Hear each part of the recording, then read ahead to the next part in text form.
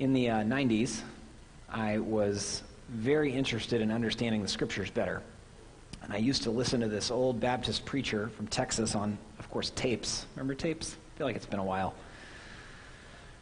And I remember his series on Ecclesiastes, and I don't know if you're familiar with the book of Ecclesiastes, but it is delightful because the writer talks about life as it actually is, pulling no punches, full of cynicism and hope about what it means to believe in God in a world that lives under a curse. And as he was preaching on Ecclesiastes, he came to the text I'm about to read from Ecclesiastes 5, and he said, in light of this text, you'll understand why I made that mistake in just a second. In light of this text, I'm going to go to my son's baseball game this afternoon, and I'm going to have a Dr. Pepper and a Twix. And that was like the conclusion of his sermon. I don't even think Dr. Pepper is a good gift, by the way. I like the way it tastes, but it kind of makes me, because I don't drink as much sugar, it kind of makes me like fidget now. But the reason that he was saying that is from this verse in Ecclesiastes, and this actually is a repeated refrain from it. Verses 18, 19, and 20 from chapter 5. Behold, what I have seen to be good and fitting is to eat and drink and find enjoyment in all the toil with which one toils under the sun the few days of his life that God has given him, for that is his lot. Everyone also to whom God has given wealth and possessions and power to enjoy them and to accept his lot and rejoice in his toil, this is the gift of God. Do you realize how much less religious that sounds than how Christians normally talk about money?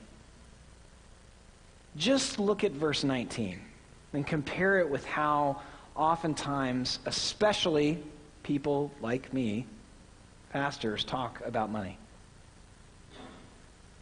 I'm not sure the best way to encourage my own heart, much less yours, in the incredibly ill-advised attempt to be more spiritual than the Scriptures. Except to return to the Scriptures and learn from them. I'll start again in verse 18, and I'll read the whole text this time. Behold, what I have seen to be good and fitting is to eat and drink and find enjoyment in all the toil with which one toils under the sun, the few days of his life that God has given him, for that is his lot. Everyone also to whom God has given wealth and possessions and power to enjoy them, and to accept his lot and rejoice in his toil, this is the gift of God. For he will not much remember the days of his life, because God keeps him occupied with joy in his heart. We're doing a series on money because money has an incredible ability. It's not the only thing, but it has an incredible ability to cause us or to lead us to either hate it or love it. And hatred is sort of a veiled way of really loving it. And the with God life causes us to do neither. To recognize that money is something we are to steward, which involves enjoying it. That's what's so interesting about the book of Ecclesiastes and the other texts from the Scripture that we're going to look at today. The title of the series is While the King is Away, because Jesus came to earth, incarnated, taught, died on a cross, rose from the dead, and we're waiting for him to come back and make things new, set the world to rights. In between that time, you and I have been asked to steward money, gifts, time. And do you know that part of that stewardship is learning to enjoy the things God describes as good? You are not called to an ascetic life. You are not called to a life without enjoyment of the mundane good things God has given. Even the monks oftentimes make beer. Did you know that? Some of you are more into beer than others. Monks make some of the best beer in the world, even though they're called to monkish lives. And so the categories, these broad stroke categories that we're looking at for this series on money, to give, save, and to spend, they're guardrails so that we might flourish as human beings with the good things that God has asked us to steward. In your notes, it says the gospel calls us to joy. And sometimes Christians use the word joy, and it sounds like my soul is content, but I'm sort of sad. Like joy is I don't know what it is about our language, but joy absolutely coexists with happiness. Joy absolutely is supposed to make us feel a certain way. I'm going to describe it this way. Joy is happiness in our soul that's always accessible to us, though it can coexist with harsh circumstances and other emotions. The gospel calls us into joy. And therefore, when the scriptures talk to us about the temptations of money, it's so that we can experience the joy purchased by Christ. It's so that we can live in light of the teaching. There's a reason that 6 of the 10 commandments overlap with money, because money has this ability to tempt us, either to hate it, which is a way of idolizing it, or to love it and assume it can actually speak to our soul, like the story Jesus told in Luke 12. The biggest problem with the man that wanted to tear down his barns and build new barns is he believed that doing that would speak to his soul.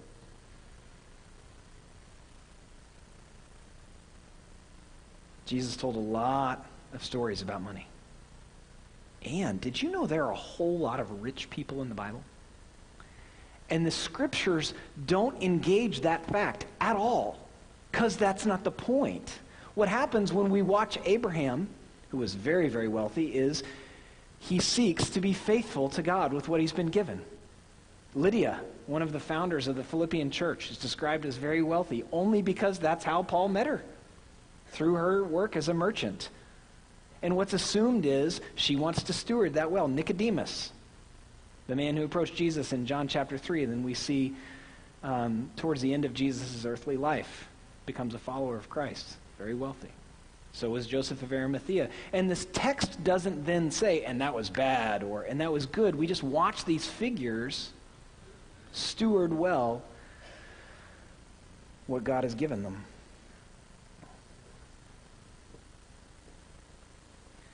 The gospel calls us to joy, and in that calling to joy describes to us the size of things. A couple of years ago, doing a series on the 10 Commandments, the second commandment is about idolatry. I believe when the scriptures talk about not worshiping things that aren't God, it's helping us understand the size of things. And so for a second, we need to talk about big things so that we can then talk about little things. The gospel calls us to joy through the large things, and the large things begin with God and Him alone. The large need that you have small needs, and by small I don't mean insignificant, except in comparison to the large need. You know what I'm saying? So the large need is to know that you're reconciled to the Father because of the work of Christ, the pursuing Holy Spirit, the Father heart of God. And the temptation of intimacy with another human or of money, particularly those two, is to believe that those are actually large needs. I would say one of those is maybe a medium need and one is a small one. We must begin with the dominant need that the human has, which is to know that they're known by God and to enjoy His pursuit of them. I kind of get annoyed when people say there's too much gratuitous intimacy in movies. And you know why? Is if it's a good movie, and by that I mean well-reviewed. I'm really kind of into movies. Sorry, some of you don't like movies. There's typically a gratuitous scene, which may or may not annoy some of you. But later you'll notice that the reason that scene was in there is to show you how very lonely either one or both of those characters are. If you watch carefully, a well-reviewed movie, like above 70 on Rotten Tomatoes or IMDb, and you guys think I'm joking, I'm being serious. A well-reviewed movie, for the most part, will have that scene, and it may or may not be gratuitous, but the actual purpose of it in the story arc is for us to see how very, very lonely that person is, or persons. Joy doesn't begin with another human. Joy doesn't begin with us getting what we want with respect to money or things. It begins with knowing that we're known by the Father and that we can approach an entirely holy God because of the work of Jesus Christ. This is received by faith and is a gift to us. And you're like, I thought this was a series about money. It is. And the only reason we talk about how to flourish in light of money is because our hearts are freed into an unassailable happiness because of the work of Christ. And you're like, I don't feel happy all the time. Yes, but you can access that. Even in the midst of horrible circumstances. Even in the midst of other feelings. You can learn the incredibly important spiritual skill of reminding yourself of the gospel of Jesus, if you're in fact a follower of him. That you are known and loved and liked and found and forgiven and called a true daughter and a true son of the King. That is a large gift. When the Apostle Paul was speaking to the Philippian church about giving to that local church and also to missionaries because it happened to be a wealthy church, partly because Lydia was there, he says this in verse 19 of chapter 4, "And my God will supply every need of yours according to his riches in glory in Christ Jesus." That's not only the gift of the gospel to be in Christ, it is a large thing. And the reason I want to talk about the large gift is to then talk about the small gifts that the writer of Ecclesiastes was talking about. The gospel calls us to joy through the large things and through the small things. Interesting. I didn't know what to do with this. I want to talk about food a little bit, and it's not because Thanksgiving is coming up. Perhaps this will encourage you or perhaps discourage you about your pastor. I was not thinking about Thanksgiving at all, and I'm going to talk a lot about food because food is a mundane gift. And by mundane, I'm not making light of it, but I am comparing it to the gift of salvation and saying it's small compared to the gift of salvation. But it's a good gift. And some of us have been in seasons where we can't appreciate it as a good gift. In 2009, I was diagnosed with cancer, and I've been cured and in remission. There's between a 0 and a 1% chance, which really means a 0% chance, but statistically you can't say a 1% or a 0% chance. And when I was diagnosed, my pastor said to me, lesser affections will fade for a while. And he was right. So some of you are going to be in a season now, or you've been in a season in the past or in the future, where what I'm about to say will not be anything other than intellectual. For those of us that are not in a trying season, not in a season of disorientation, God has left us good gifts that we are to enjoy. And I want to thread the right road here to explain how to receive these good gifts and call them the right names the way the Bible talks about it. So when you sit down to a good meal, be it Thanksgiving or not, and you're enjoying that food, it's not because you deserve it. There are a lot of people that work really hard across the world, and they'll never have a meal like that. And you don't work harder than them. But I don't want you to feel like you don't deserve it. That's not my point. What I want is for us, when we're enjoying a good meal, which is a good gift of the Father, I want us to think, God is gracious. He has left us good gifts to enjoy as human beings. Even in the midst of a world torn by war, wrecked by loneliness, where injustice abounds, there are still good gifts. And so when we look at the guardrails with respect to money, that we give generously back to the work of God, that we save because we're humble about tomorrow, and as a reminder that regardless of your job, follower of Jesus, you will always have a role of neighbor love, of love for God and neighbor wherever you find yourself. So we give and we save and we spend.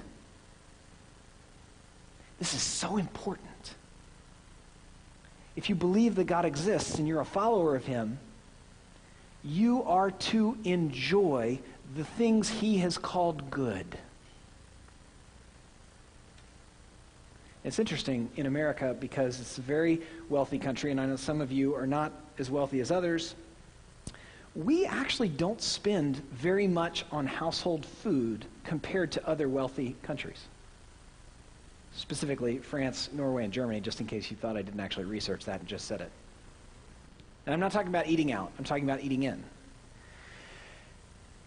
And what that tells me is we don't always recognize the good gifts as the Scripture describes them. And if we're really going to have an honest conversation about stewardship, if we're going to talk about giving generously back to the church and to the other works like the one Jeff and Bob were talking about with the Garretts, we also need to talk about saving because we're humble and we don't know what's going to happen tomorrow. And we need to talk about enjoying the things that we can enjoy because of what God has asked us to steward.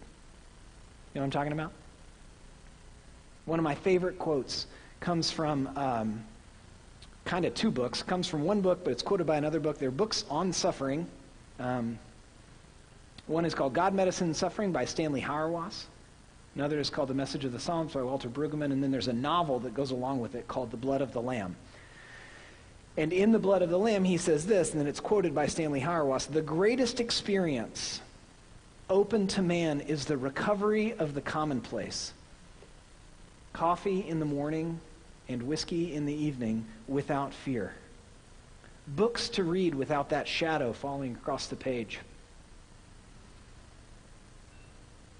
And what's happening in that story, The Blood of the Lamb, quoted by Stanley Hauerwas to help us understand suffering, is when we move out of a season of disorientation, one of the good gifts of God are these commonplace joys. Sitting with a book. In this particular case, whiskey and coffee. Perhaps for you it's food. Ecclesiastes would label all those things as good gifts.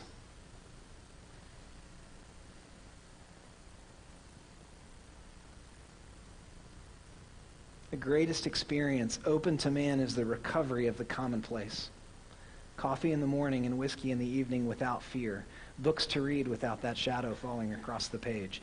And we not only are learning to enjoy the things that God calls good gifts, we're teaching our children this also, and I'm pretty convicted by this because it's been a couple of weeks since I remembered to give my kids the 3 pieces of give them money that they put in the 3 jars: give, save, and spend. And some of you are like, I don't want to talk to my kids about money. Why not? You remember that moment when they said something and you jumped because they cussed or they said something mean to someone else and you jumped? The reason you jumped is you know their words matter. You know their words have power. And you're longing to parent them well in light of the fact that their words have power. Remember when they hit somebody and you were like, or maybe you're a better parent than me and you're like, well, son, I love you. Nothing will ever change that. Please don't do that again. I jump, right? It's because I know that their hands have power for love for God and neighbor. Money is the same. It doesn't go anywhere unless we tell it to. And so as a follower of Jesus, we learn to flourish by following the guardrails given to us by Scripture.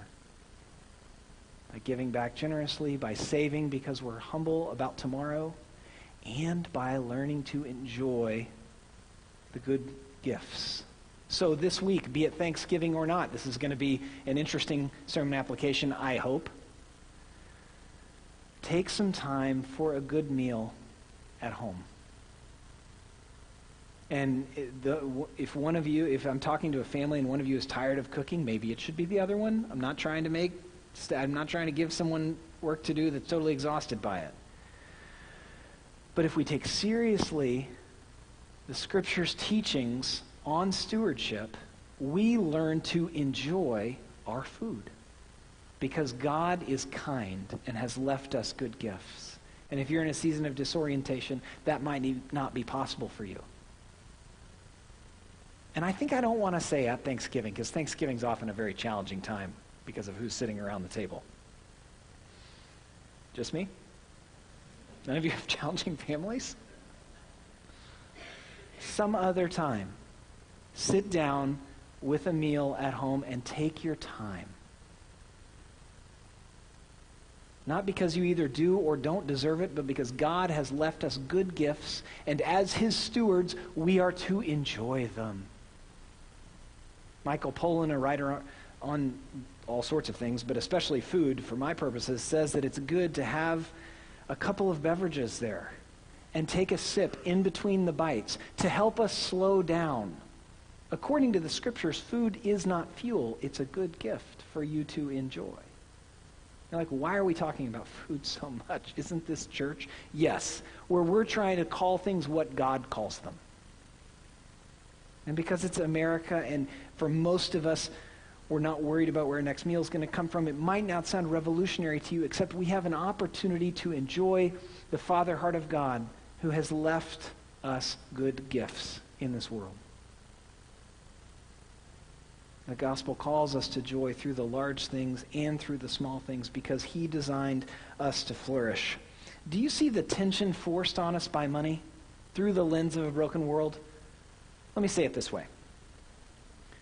Not say it this way. I have a friend, St. Louis, and in 2015, he lost a son. And I was sitting with him last year, and he said, but I have a pretty good life. And the reason he said that is his income is way above average. And I started cussing at him. I'm not going to cuss at you because it's church and that would bother most of us. But that's so wrong. It's such a lie that because he makes a good salary, he has a good life. It's such a misunderstanding of the point of money. And he received it well. We're still friends. But do you see its ability to lie to us? And convince us, like the man in Luke chapter 12, that it can actually speak to our soul? Either what it can do or the false security of it. And at the same time, that doesn't mean we're supposed to hate it. We're supposed to learn to enjoy the good gifts, but not as though they were large.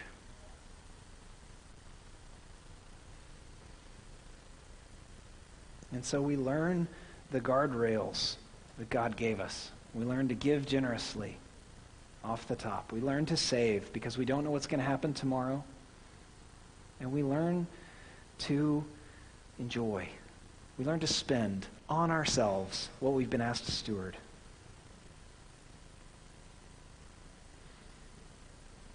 Part of the reason that this is good news is it will not always be this way. The world will not remain under the curse. We will not live in this strange tension of trying to figure out how to flourish in light of all these temptations. It will be set to rights by Jesus. And in the meantime, quoting from Philippians chapter 4, don't be anxious about anything, but in everything by prayer and supplication with thanksgiving, let your requests be made known to God, and the peace of God, which surpasses all understanding, will guard your hearts and your minds in Christ Jesus. That is a promise for this in-between time as we wait for Jesus to return. After he returns, we will feast without temptation, without concern. Is it too much or too little? Because that is our hope.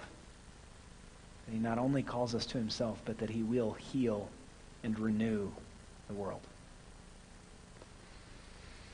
Would you pray with me?